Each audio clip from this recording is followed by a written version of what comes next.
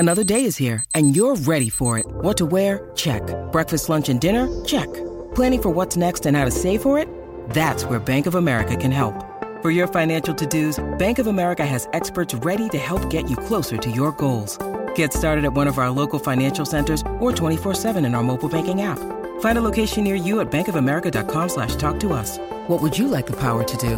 Mobile banking requires downloading the app and is only available for select devices. Message and data rates may apply. Bank of America N.A., member FDIC.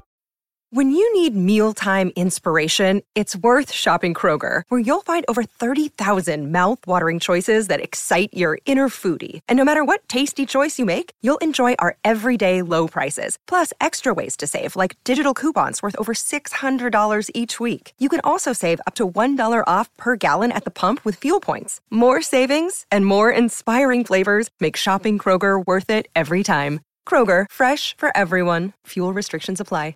With threats to our nation waiting around every corner, adaptability is more important than ever. When conditions change without notice, quick strategic thinking is crucial. And with obstacles consistently impending, determination is essential in overcoming them. It's this willingness, decisiveness, and resilience that sets Marines apart. With our fighting spirit, we don't just fight battles, we win them. Marines are the constant our nation counts on to fight the unknown. And through adaptable problem solving, we do just that. Learn more at marines.com.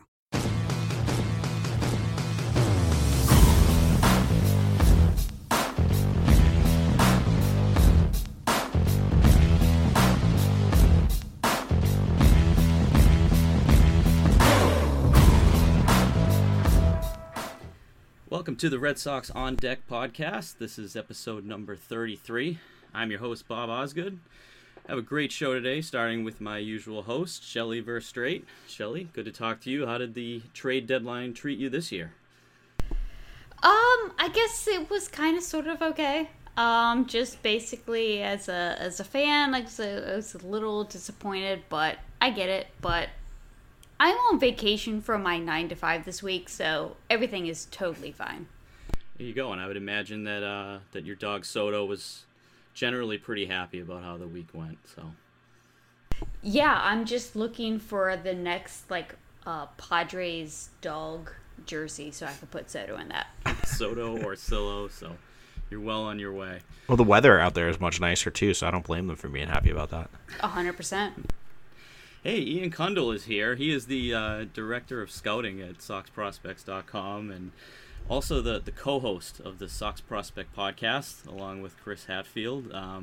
Ian, thanks for joining us. Did I get everything right? Anything else you want to plug to start things off today? No, I think you nailed it. That was a very nice introduction. Thank you for having me. It's good to be back. I think it's almost a year to the date. Oh, close enough. We'll just go with it. Since I last was on, so I'm glad to be back and be talking shop again. Yeah, we did this a year ago. It was a lot of fun. It's good having you on after the draft. I think the insight and, just a hat tip to your podcast. You and Chris do a great job kind of explaining this, a lot more in depth than we'll go into today. So highly recommend that podcast as well. In terms of the Over the Monster podcast, if you can leave us a 5-star rating and review on whatever platform that you listen to, that would be greatly appreciated. We've got the Red Seat with Jake and Keaton, and we've got the pre-cap that Bailey is on as well.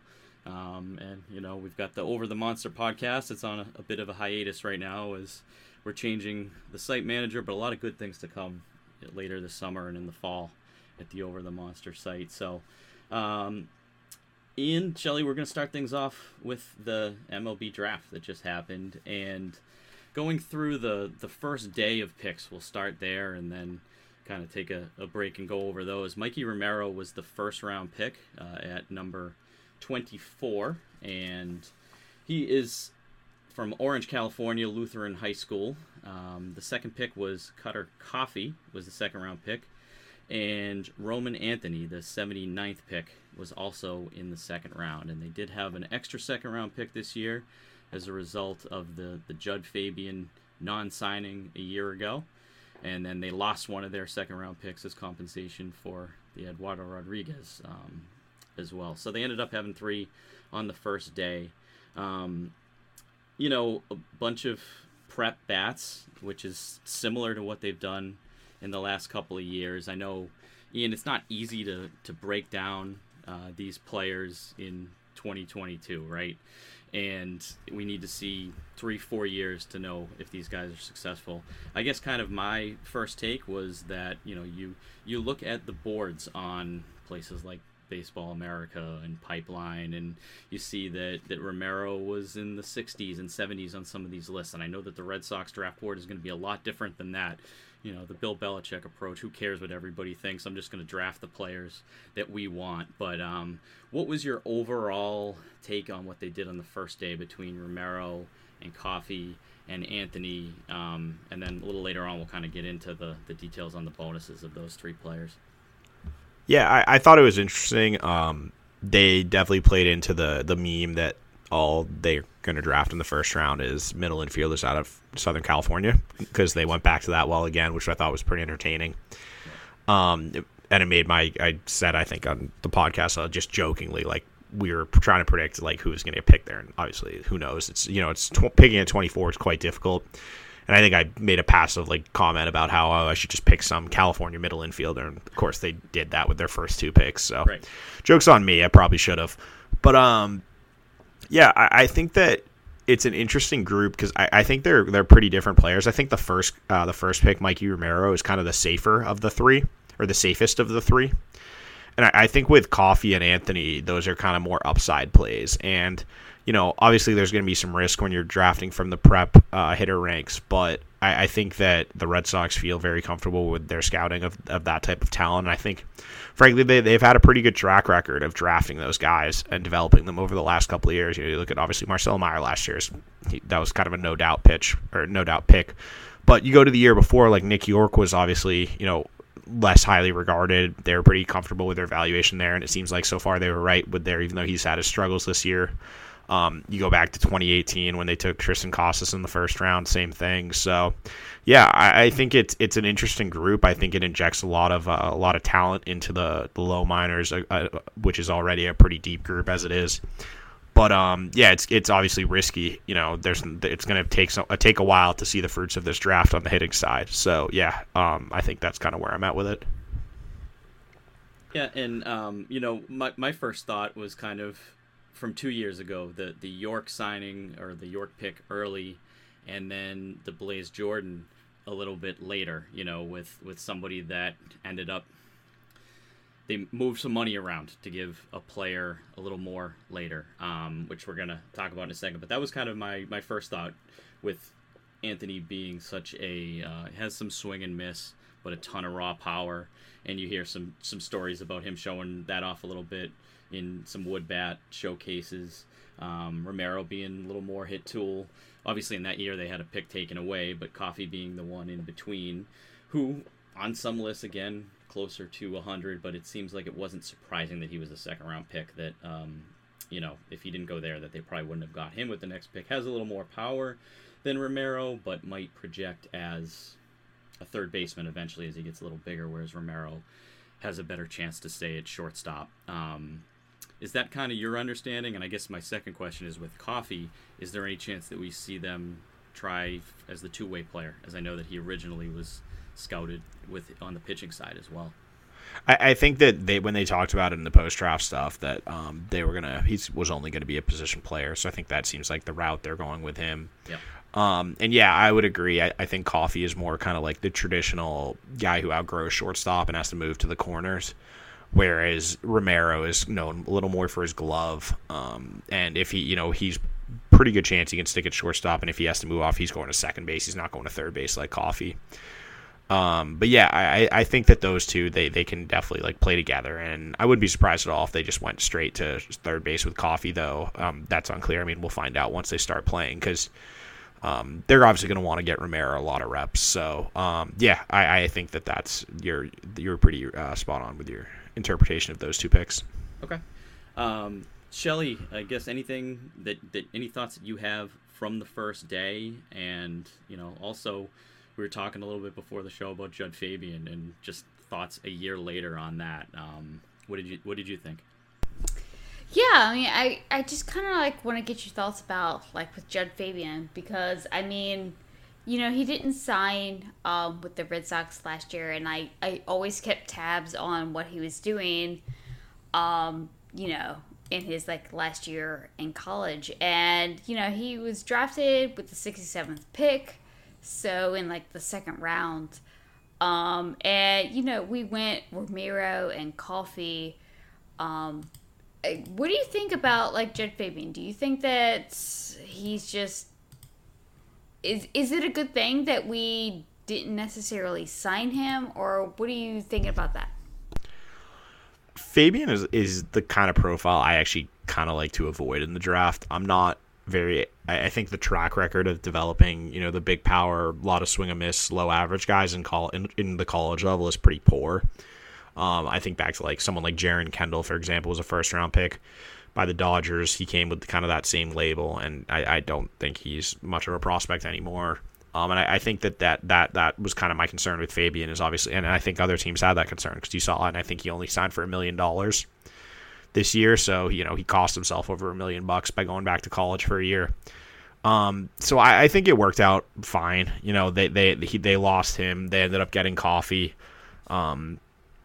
Coffey, it seems like has similar power potential, but he's further away. But I think it's easier to dream on a high schooler with some swing and miss issues figuring it out than it is for a college hitter who's got a longer track record of struggling to make contact. So I think in the end it ended up working out, fine for the Red Sox. I don't think they're that bothered, and I think that's why they were willing to take the risk in taking Fabian where they did last year, even knowing he wanted that $3 million bonus from the Orioles that they could always fall back on getting a pick this year, and that's just what they ended up doing. Bit of a tough break, thinking that he was going to get 3 going into that draft last year and ending up close to $1 million. So didn't exactly work out in his favor if he had eventually fallen to the Orioles last year, as that was rumored. Looking at, I think something that you helped with last year that is really interesting is where the money ends up landing for the bonuses, and how that works with the slotting. I mean, you look at Mikey Romero, he was the 24th pick, he received $2.3 million. Roman Anthony was the 79th pick, and he received $2.5 million, with Coffey in between those two picks, getting the least of the 3 at $1.8. Can you break that down a little bit, kind of how that ends up happening, how Anthony gets more money than as a sandwich pick between the second and the third, or a compensation pick, as opposed to Romero, who's the 24th pick in the first round? Yeah, it's definitely counterintuitive, and I think it especially is a little confusing when you look at the NFL and the NBA draft, which I think are probably two more popular for the general public. They don't have those sort of issues where people fall because of signing demands. Right. But basically, when you're looking at the draft, the two things that matter the most is, well, the first one is leverage, and it's both the team and the player. And when you start with someone like Romero obviously was drafted higher than where he was ranked on the MLB PG lists like that. But the Red Sox were pretty confident that he would be picked before 41 if they didn't take him at 24. They clearly really like the talent, so they figure we'll take a guy we really like. They probably have him ranked around that area, but we'll get him for under slot because he's probably not going to get drafted this high by any other team. Whereas with someone like Anthony, they probably had a pretty good feeling that he wasn't going to get picked in that area. But at the same time, he's got some leverage because he's got a commitment to Ole Miss, and he frankly was like, I'm fine going to college unless I get this number. And so, they were able to grab him a little later, and obviously he had the leverage and got that big bonus. But with the Red Sox, it mitigates some risk when they do that, because let's say at the 79th pick they ended up not signing him, then they would get that. They'd only lose $820,000 of their slot. Whereas if they took him in the first round, they would have lost that full $3 million slot. Sure. And that impacts the rest of your draft. So that's why, and it's similar to why you saw with Brooks Brannon, they didn't take him in the third round. They took him in the 9th round. You don't want to risk losing that guy and losing that slot. But if you're going to lose it, you want it to be as little slot as possible that you can lose. Yeah. And I think that's a good segue. Brannon is probably, on the second day, the most interesting pick. He went in round 9. I know a year ago they used round 11 for Nico Cavadas, and that was kind of their swing for the fences where, hopefully you can get a high school player to not go to college and give them a little more in one of those middle rounds. He's a catcher from North Carolina, already 6'1", 210. Seems like he's, physically maxed out from with a lot of raw power. So, probably closer to a Roman Anthony type of risk, but maybe in the middle rounds. I know that they gave him close to $1,712,000, which was way over slot there. Yeah, that was an interesting pick because for the most part, as we saw with the rest of those picks in the 6th to 10th round, that's usually where you're taking those seniors who have no leverage, so you can just sign them for $10K or so, sure, and bank that slot money for the other picks. But they took him in the 9th round, and he was ranked. I think they gave him about 3rd round money, which was a little more than he was where he was like projected to go. But again, he had a pretty good commitment. North Carolina is a good school and it's a good baseball school. And he's an interesting guy.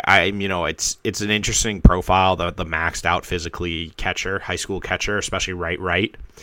Not the best track record with those guys around baseball, but he's got some tools that you like. He's got a good arm. He's got a good power. If he can kind of figure it out hitting wise, then you could figure out the defense later. And I think that's kind of the idea with him is like, come in, hit well enough, and we'll figure out a position for you. And if it's catcher, great. And if it's not, if you hit enough, we'll figure out a different one for you. But, I mean, they clearly, if you're going to give him that kind of bonus, you think he at least has a chance to stick at catcher. So that was definitely an interesting pick. But, when they clearly, as we saw, planned for that. They plan to have that money around. So whether they took him in the 9th round or the 11th round, I think that, it's more or less the same thing. Yep. Shelly, any other interesting, whether it's from the second day or other notable picks that were your takeaways from the Red Sox draft this year? So I would really like to get like just pick your brain on the Rogers and Dean pick. Like, I don't think that they're starters. I honestly think that they're relievers. Like, watching this draft, I wasn't necessarily like blown away with a lot of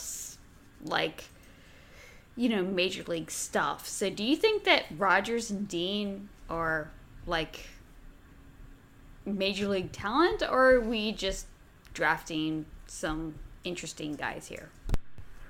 I think that what the Red Sox, I think their approach to drafting pitching is pretty unique.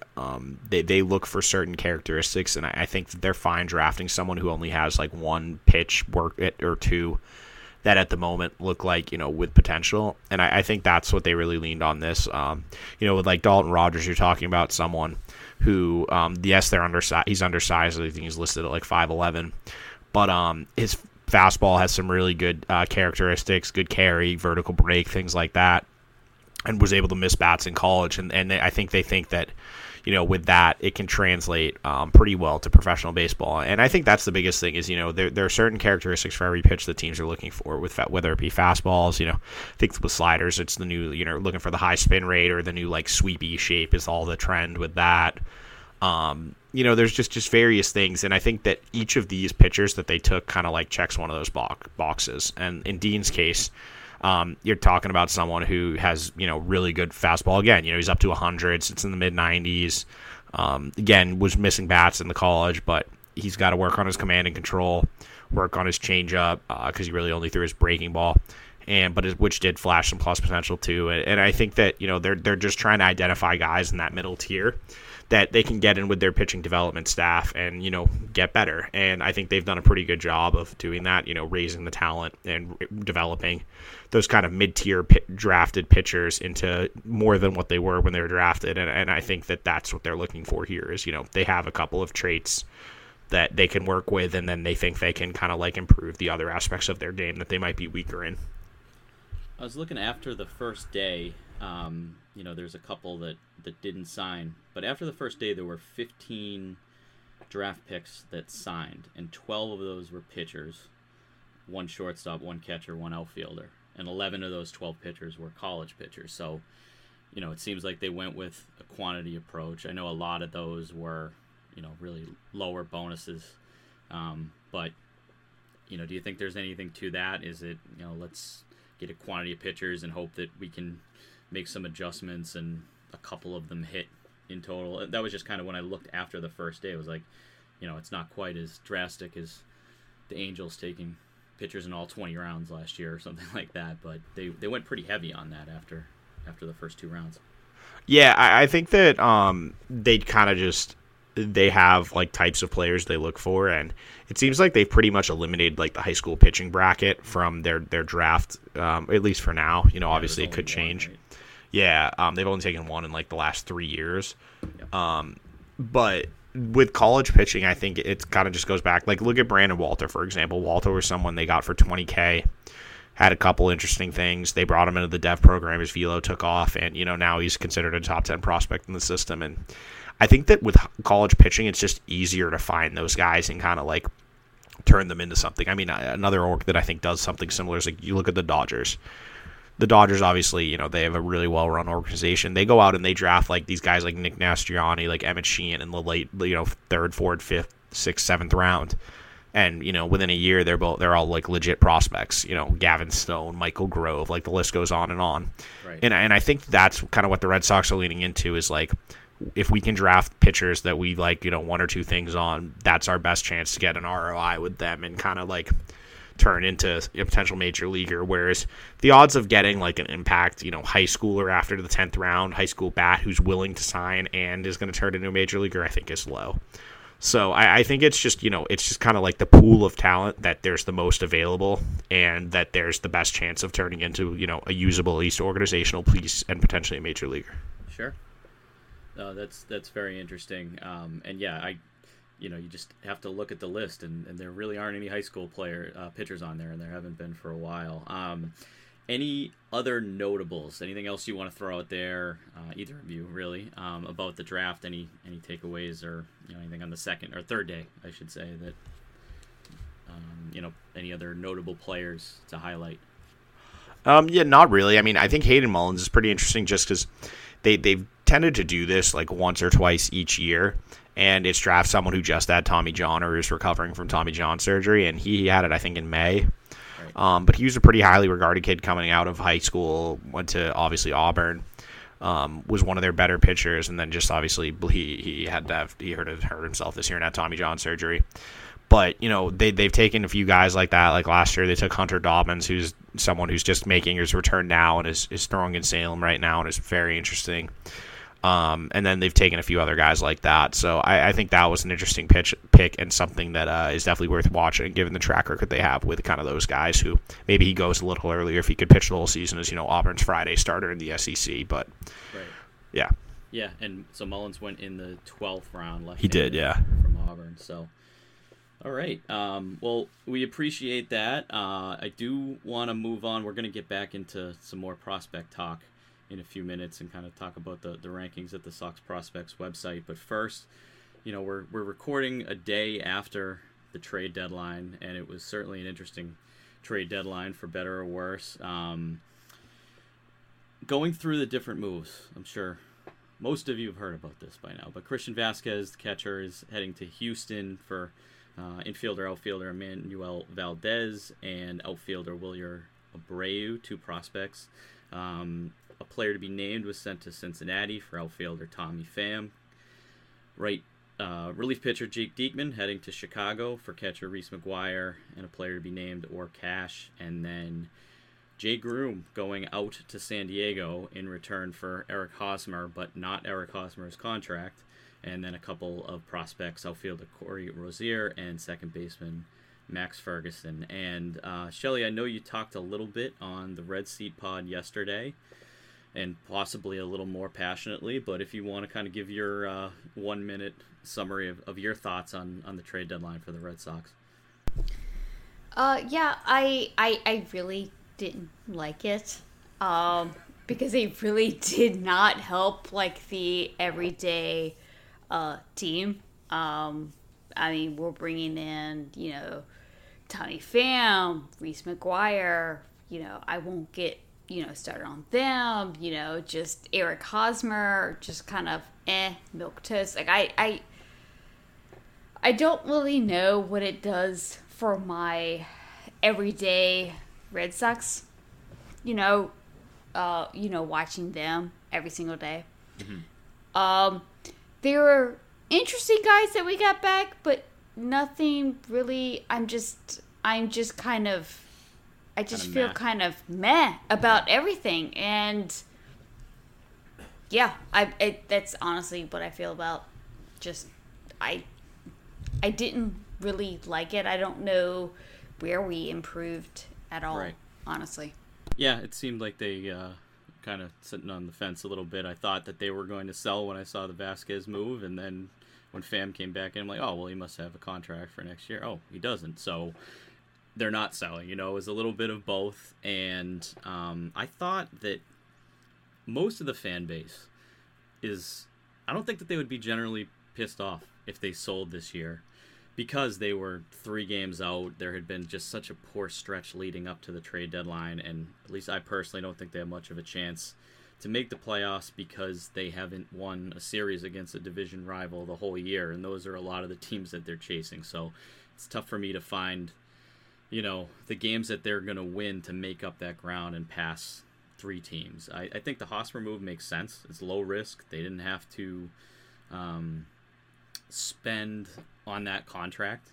It seems to me almost like if they wanted to pay, half or partial contract, that maybe San Diego would have attached a prospect, but once they sent all of their prospects to Washington, they probably wanted one back. So they spent that money on Hosmer's contract. They landed Jay Groom, who it's been a long, strange trip with him, and we can talk about that in a little bit, and got a couple of lesser prospects back, although I did see Ferguson ranked a little bit higher with Baseball America, so he was an interesting prospect to get back in that deal as second baseman.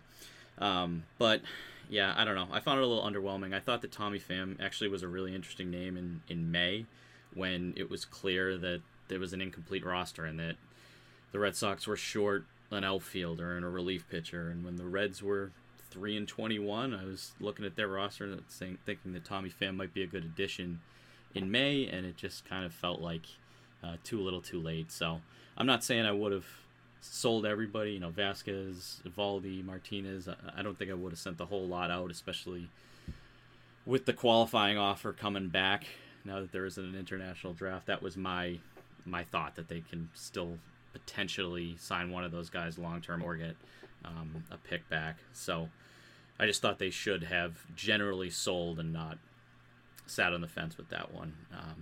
Ian, what did you think about the trade deadline? I think it was more or less they just kind of rearranged the deck chairs. Right. I think they got better at first base and right field, or outfield, I guess, because Verdugo's moving to right. But they got better at first base and right field, which I think were their 2 weakest points this year. They got a little worse at catcher. And so, yeah, it's kind of like, I think they're a better team than they were a week ago. But I also think that they're kind of banking on, the players coming back. They'll get, like, Devers came back, obviously made a big difference in the series against Houston.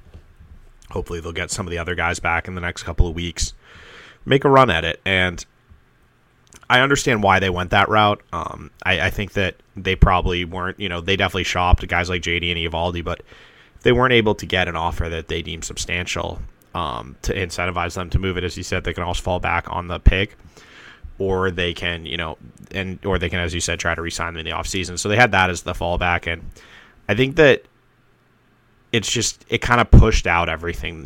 The decisions that needed to be made are just now going to be made in the offseason rather than at the deadline. And if they can make maybe they make a run in the playoffs like they did last year, who knows? But I think that, I don't think they're as good as, that top-level team. But I still think if they can get in the playoffs, they could be a tough out in the right matchup.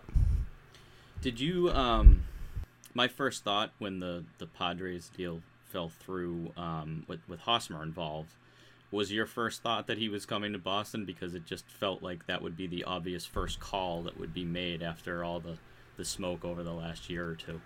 Oh, yeah, 100%. That it made so much sense. And I understand what you were saying, too, with, like, it would have been nice to maybe they eat some of the money, the Red Sox eat some of the money and get better prospects. But I honestly think that they probably didn't want to have that because it's such a long-term deal. Right. It's a lot easier to get off his contract when Casas is ready if it's, minimum salary for 3 years after this year. And I honestly think that's kind of where it's at, where, like, instead of getting some prospects with him, they now think maybe, if he plays well for 3 months, we can trade him in the offseason and get something back for him then, given his contract is at the minimum. And there definitely will be teams interested at that little, I would think. Oh, yeah. You would think, you could almost call him a bargain with the stats that he has this year, especially hitting against left-handers at the minimum salary. So, if you look at it, I think he would have the 4th highest WRC plus on the entire Red Sox for the year. Right. And I think that's definitely a part of it is their offense as a whole has really underperformed this year. Other than Devers, just not a lot of guys are hitting up to their abilities. And that's why even just getting him is I think is still a decent sized upgrade for them. And I think even if you were 10 games out, just the product that you were putting on the field at first base, especially defensively, I couldn't watch Franchy throw another hook shot into the dugout for another 2 weeks, and I don't think they probably felt great about giving that to their fans. So I feel like just someone that is going to, has multiple Gold Gloves over there is going to make the routine play. Will keep our stress level down in general. So, he might be an improvement at the plate, but I think defensively it'll make the team a lot more watchable on that side over the last 2 months of the season. All right, wanted to move on to talk about, on the SoxProspects.com website, which I highly recommend. You have the 1 through, what does it go to, 60 now? 60 on the main page. Yep. And it's been reformatted and has a nice look to it, and really easy to kind of comprehend where you have everybody and how they've moved up from your last rankings. And I don't believe you have the latest draftees in there yet. I'm sure you will probably on the next update, but the thing that stuck out to me was that every time that I had gone to your website in the last 2-3 years, Triston Casas was at the top, and now Marcelo Mayer is at the top. So for you personally, was there a moment or something that you said, okay, yeah, Mayer is the number 1 prospect at this point, and it's time to make that move? I think that Mayer showed what I wanted to see, enough from what I wanted to see from him to kind of push him above. And I really like Casas. I think it's like a 1A, 1B situation. But Mayer has the potential to be a shortstop. There's ways for him to add a lot of value that while I think Casas could be a really good defender at first base, at the end of the day, teams want up the middle guys. We see, that is what goes in the draft. That is what teams are searching for in trades. They want as much up the middle talent as possible. And if you told me, in a trade I could have the choice of Marcelo Mayer or Triston Casas, I'm going to take Mayer because he's a potential shortstop. Sure. And I kind of just reevaluated and reached the point where I saw enough for Mayer and got enough glowing reports from scouts that it was time to make that switch. Yeah, and pretty much doing what he should be doing as a 19-year-old. 9 homers, 14 steals. I know he was out for some time with an injury, but 146 WRC plus in 61 games, and just seems, this is what you would expect, and it seems like his defense is there. So yeah, he's very polished for his age, I would say. Yep. Shelly, over to you. Yeah, I really just want to pick your brain on Brayan Bello, right? He's number 3 on your list. And he's had a rough go of it in the major leagues. He was starting there for a bit, and he came in, today out of the bullpen, and then sadly left with kind of like a back injury. But what do you kind of think about Bello? Do you think that he is a legit starter? And what do you think about his struggles in the major leagues so far? I'm not really worried about his struggles so far, and I think today, actually, unfortunately, obviously, as you said, he got hurt, and I think it was a groin is what they announced was the issue. But I thought he looked great today. He was spotting his fastball, sinker, both of them in at 97, 98 miles an hour. He had the slider going. He's throwing a couple of good change-ups. I just think he wasn't ready when they called him up, and I think they didn't want to call him up when they did, but because of the injury issues they were having, they didn't really have a choice. And I think that we saw, the raw stuff is tantalizing, but at the end of the day, the jump from AAA to the big leagues is probably as big as it's ever been. And if you can't command, and that's the weakest part of his game right now is his command, then you're going to get hit. These are major league hitters, and they're going to make you pay. And I think that's just kind of, he was a little in over his head. He's obviously someone who is very confident. I think he got a little too amped up. You could see it. He was overthrowing in those initial starts. Didn't really have feel for his secondaries like he would show in the minors. And I think that it's something that with time would have improved. And obviously, hopefully, this injury is not anything too severe.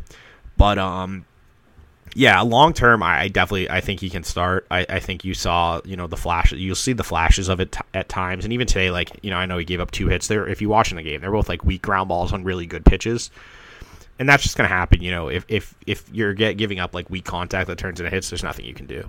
You just tip your cap and you move on to the next hitter. And I think that long term, he still has that potential to be a mid rotation guy.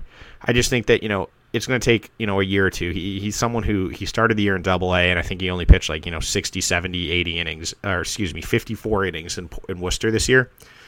That's not a lot, to be called up. So I think that he just got pushed a little aggressively because they needed him. They didn't have anyone else, and I think I don't think it's impacting him long term at all. I think it's easy to forget that he was literally the 9th starter at the time that he got called up, and was just turned 23, which is pretty, and he's getting some valuable experience. I thought he looked a lot more confident in the Milwaukee start, or I guess it was he was the bulk pitcher in that game where he went close to 5 innings, and he was throwing more strikes, and he just looked a lot more confident in that game. I think this will all hopefully help him out long term, but you can see that the stuff is great. But as you said, needs a little more time to be polished with the command, and probably was rushed up there. So I don't know. The folks who don't pay attention to the minor leagues and just see the new, phenom rookie prospect getting called up, and then he has 3 poor outings. There's a lot more to that story, and the, what led to him even being called up in the first place. Exactly, and yes. Yeah, as you said, that the injuries were just brutal in July, and that's the only reason he was up. If they had their choice, and if I think if you could ask them, they would have said we would have much rather he's pitching consistently in Worcester for the last couple of months. Sure. One player that I want to ask you about that you can't really scout the stat line if you go on Fangraphs. Is Miguel Bleis, and he is now up as the number 5 prospect at Sox Prospects as an 18-year-old in the Complex League. As I said, you look at his Fangraphs page, he strikes out 30% of the time. He's hitting .271. He's got 5 home runs in 33 games, so that doesn't totally jump off the page, but I'm guessing there's more to the story with Bleis if he's already in the top 5 at your site. Yeah, I think that with him, it's the fact that I would argue that he's performing that well as an 18-year-old is pretty impressive. Sure. The strikeouts are a little high, but I'm not that worried about that. I think that with him, it's just the tools they're just really impressive, and it's across the board. You hear a lot about 5-tool talents, and I think in the Red Sox system, he would be the only one I would classify as that. If everything goes right for him, he's someone who is going to hit. He's going to hit for power. He's going to play good defense. He's got a good arm, and he's going to steal a bunch of bases and, give you plus to better speed. And that's kind of what you can dream on with him. Obviously, there's a long way to go developmentally. There's a wide gap between what he could be and, what he is and what he could be. But if you see him in person, I've talked to a bunch of people who have. They all come back with glowing things to say, because of just the raw ability is there, and it's just a really impressive overall skill set. And if you're just talking about straight ceiling, you could make a case that he would be the first ranked, or that he has the highest ceiling of anyone in the organization. But obviously there's just a lot of risk, which is what pushes him down a little bit. But yeah, there's just so much to dream on with him ability wise that if you told me in a few years that he was in the top 3 in the system, or overall in the system, I'd be yeah, you can definitely see a pathway to that. And that's why we have him 7th. So I totally misspoke about that. Yeah, he'll be higher. You're looking ahead because he's going to be in the top 5 next month. But But yeah, that's kind of like where we're at with him. Just the feedback we're getting on him is very positive, and having seen him, I was blown away when I saw him in spring training. So yeah, there's just a lot to like there. Sure, and you have him a notch above Ceddanne Rafaela, which I think nationally he's probably been the biggest riser in the system. Rafaela is 8th, but I know he was 19th on the list on your last update, so a huge jump there. But Blaze still higher, despite seeing Rafaela jumping into some top 100 lists and a couple other people, going above and beyond that. I think that one, by the way, is at the beginning of the season. That was his ranking. Okay, so 19th to start the season. Yeah. Now, which is a huge jump and says a ton. And obviously with hitting for power and speed and infield, outfield defense, you see just as much of that when you're in the Twitter sphere. His defense. There's some good ones out there. So, yeah, that seems to almost be as much of a carrying tool as he has. Any specific reason that you have, and I don't know if you personally, I know this is a collection of all your different rankings, but you personally have Rafaela below Blaze? I do, yeah. I can tell you, I have him. I have Rafaela this month. I have him 8th. And I have Blaze 5th right now. That might change. But yeah, and I think it was the same last month. Yeah, it was the exact same last month that I had Rafaela 8th. And I really like him as a player. He's someone, obviously, we had him in the top 20 coming to the season. We had him 19th. Where I think he wasn't even on a lot of top 30s. So we were kind of in on him already. And the defense, he's done what I've expected defensively. He's an excellent defensive prospect. He's a good shortstop. He's a better center fielder. He can throw. He's got good instincts out there. The thing that has surprised me is his offense has definitely been better than what I expected. And it's because he's doing it even kind of in spite of himself in a weird way, if that makes sense, where he's just super aggressive at the plate. And I think this is what's holding him back, is the approach is just really rough. He's going up there and he's hacking. Doesn't work counts really. You saw, walk rate's like 4.5, 4.8%. Strikes out a decent amount, and he just really he expands the zone often, and as a result he gets himself out a lot. He makes a lot of weak contact because of that, because he's got good he's got good bat control, he's got good hand-eye. If he swings at a breaking ball, it's 6 inches off the plate, he'll make contact. The problem is he'll just roll it over to the pitcher, or he'll tap it to second base. And that's kind of what he needs to work on, is he needs to really tighten up his approach and stop expanding the zone in order to allow him to do what he does best, because he does have he's got a good swing, he's got bat speed, he's got a little bit of pop for someone his size. It's just he does himself a disservice when he's getting himself out and rolling over on pitchers' pitches. That's the thing he needs to learn, is you gotta wait for balls in the zone that you can drive. And once he does that, I think that's the next step in his development. And for him to become like the prospect that I think a lot of people think he is, he needs to take that step with his approach and kind of his swing decisions. And that's something that's just going to take time. So we'll see what happens there. But that's what's holding him back a little bit for me, is that I'm just not sure where the hit tool and the power get to because of his approach and swing decisions. Yeah, and that's a really interesting note, because if you just looked at his strikeout percentage, at AA it's been about 20%, which is a good number, but that doesn't tell the whole story if there's, like you said, a weak ground ball to second, or he's chasing pitches out of the zone. So, if you're in the stadium seeing that's really helpful. Shelly, who did you want to touch on or pick apart in the Sox prospects rankings? I really want to get your thoughts on Nico Cavadas, because he basically is just a guy who could just extremely hit. He came out of Notre Dame, just being able to just hit, and he has just hit everywhere he has been. Do you think that this Cavadas is actually a dude, or is this just a really polished college guy just, mowing down some inexperienced pitching? Can I cheat and say a little bit of both? Yes. Because I do think that's what it is. He was a 23-year-old who started in low A. Like that.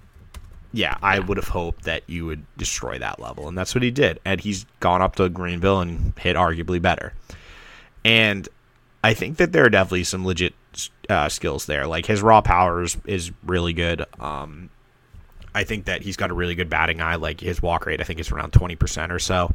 That's legit. Like he doesn't chase at all. He's got one of the lowest chase rates in the system, and he does a good job of like working counts. You know, he sees a ton of pitches per plate appearance. So that's definitely something you really like to see.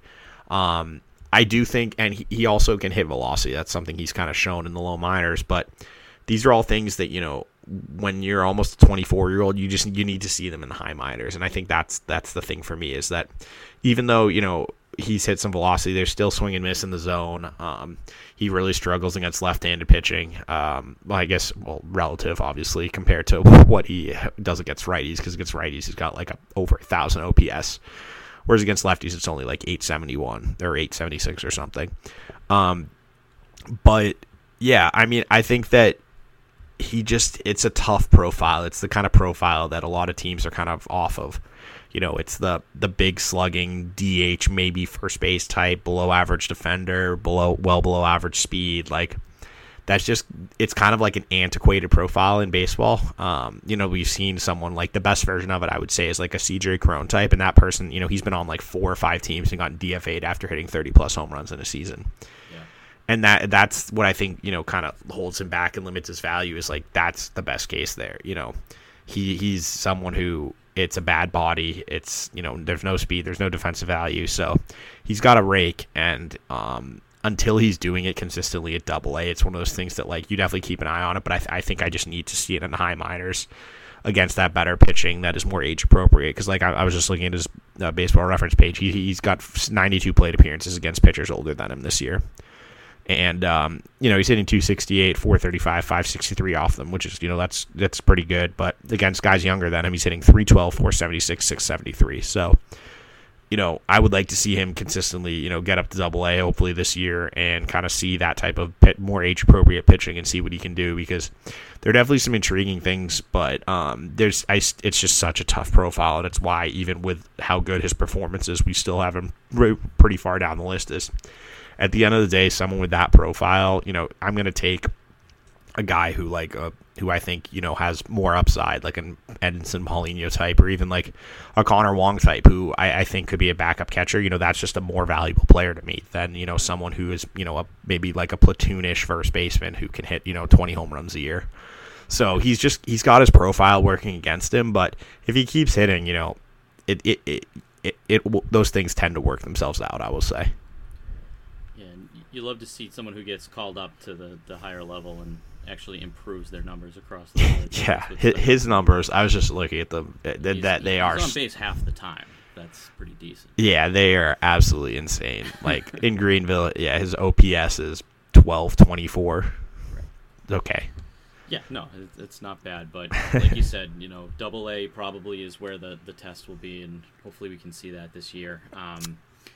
Before we wrap up, I want to just talk about a couple of fallers, prospects that had fallen down your rankings. Before I ask about a couple still in the system, how much are you going to miss talking about Jay Groom on a weekly basis? Not a lot. And I think that the tough thing with him was that he was such like a big name. He came with so much name recognition that people and kind of his pedigree carried him, where he's just not the level of prospect that his pedigree would make you think he is, especially like given his numbers are okay. Yeah. It's just, and I think part of it's not his fault. Like he came back from Tommy John surgery and his stuff was just down like a full grade across the board. Sure. And, you know, I think it's kind of something that I will use as like a warning, you know, just where, you know, I think we often hear about people saying like, oh, just have Tommy John surgery, you'll be fine afterwards. Yeah, it's not always the case. Yeah. It's not always the case. Like he had it done. He was, you know, I was at the outing where he got hurt, back in, what was that? 2018. 2018. He was like 94 to 96 with a 70 curveball, it was insane. It was just excellent. And since he came back, you know, he used to be like, he was like 89 to 92. And like this year I saw him, he's like 88 to 90 in some outings. He's 89 to 91 in others. Like, you know, his velocity dropped off considerably. His curveball is just not as good as it used to be. You know, it's like an average-ish pitch now. It used to be, you know, a 65, 70 pitch. Changeup is average, sliders below average. Like, it's just, now he's a different type of pitcher. You know, before he was a 2-pitch guy, more or less, with like they work on the changeup. You can dream on it. Now it's, he's 45 to 50 pitches with below average command. And at the end of the day, that type of profile is just not that exciting. And I think that's why the Red Sox are willing to deal him, is that he's on the 40-man roster, and last year would have been his last option year. And I don't think that he was going to make it that long. Like, he wasn't going to be ready to be up in the big leagues next year. And I think they just saw that, this is someone we know San Diego likes. We need the 40-man spot. We're going to need the 40-man spot at some point. Let's try and get something valuable for him. And in this case, they were able to get Eric Hosmer, who they can plug and play at first base and not pay him anything. And then they got two, flyer prospects who were drafted last year, and you push the Rule 5, and 40-man considerations out several years with them. And so I think that, dealing him makes a lot of sense in that regard. Sure. Two other names that I had jotted down that are outside of the top 20 now: Jeter Downs and Gilberto Jimenez. Downs, we saw, he's been up and down a couple of times.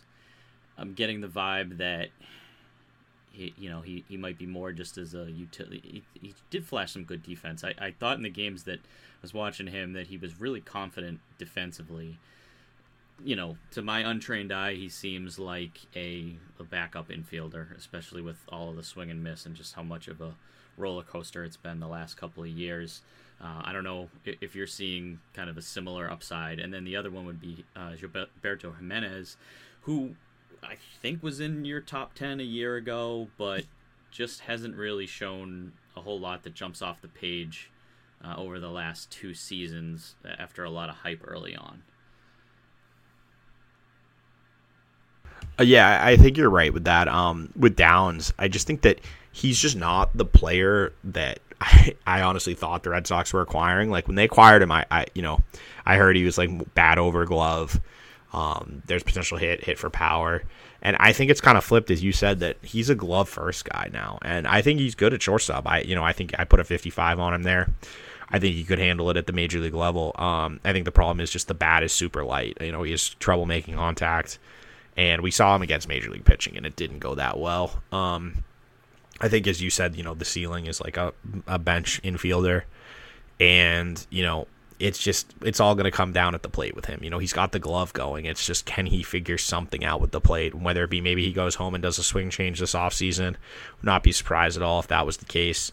But yeah, I think it's just the lack of offensive ability is what kind of has pushed him down this year for us. And similar thing with Jimenez, like, he was super raw. He would show flashes, and I just think that he's just kind of regressed across the board. He's less athletic than he used to be.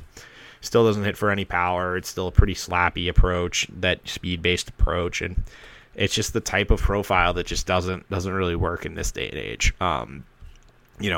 He's got a really poor approach. His chase rate is among the highest in the systems. He can't hit velocity at all. He's one of the lower, OPSs against, or he just really struggles to hit velocity. And yeah, he doesn't hit the ball very hard, but he's still pretty good at, using his speed to get on base, and that's why his numbers are still respectable.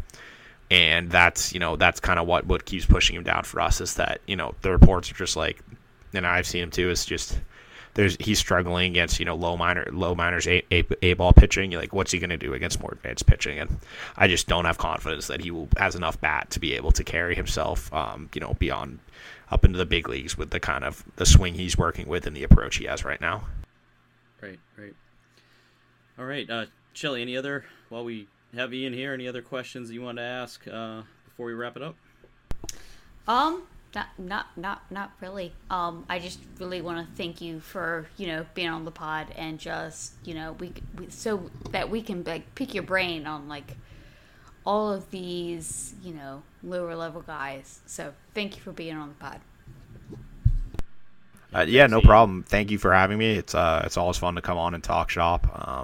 You guys do a great job, and I enjoy listening. So it's always fun to come on and get to contribute a little bit. Yeah, we really appreciate that. You can follow Ian at Ian Cundall, IANCUNDALL. You can follow me at Bob Osgood 15. Shelly at ShellyV_643, all on Twitter. And again, Ian has the SoxProspects.com and also the Sox Prospects podcast, which I believe you are recording after this, so just a marathon night for you here. And yeah, we appreciate you jumping on here first, and best of luck the rest of the season with the site, and hopefully we can have you on again, hopefully next year. Awesome. Yeah, thanks for having me on. Absolutely. Thank you. And we will see you all soon on the On Deck podcast.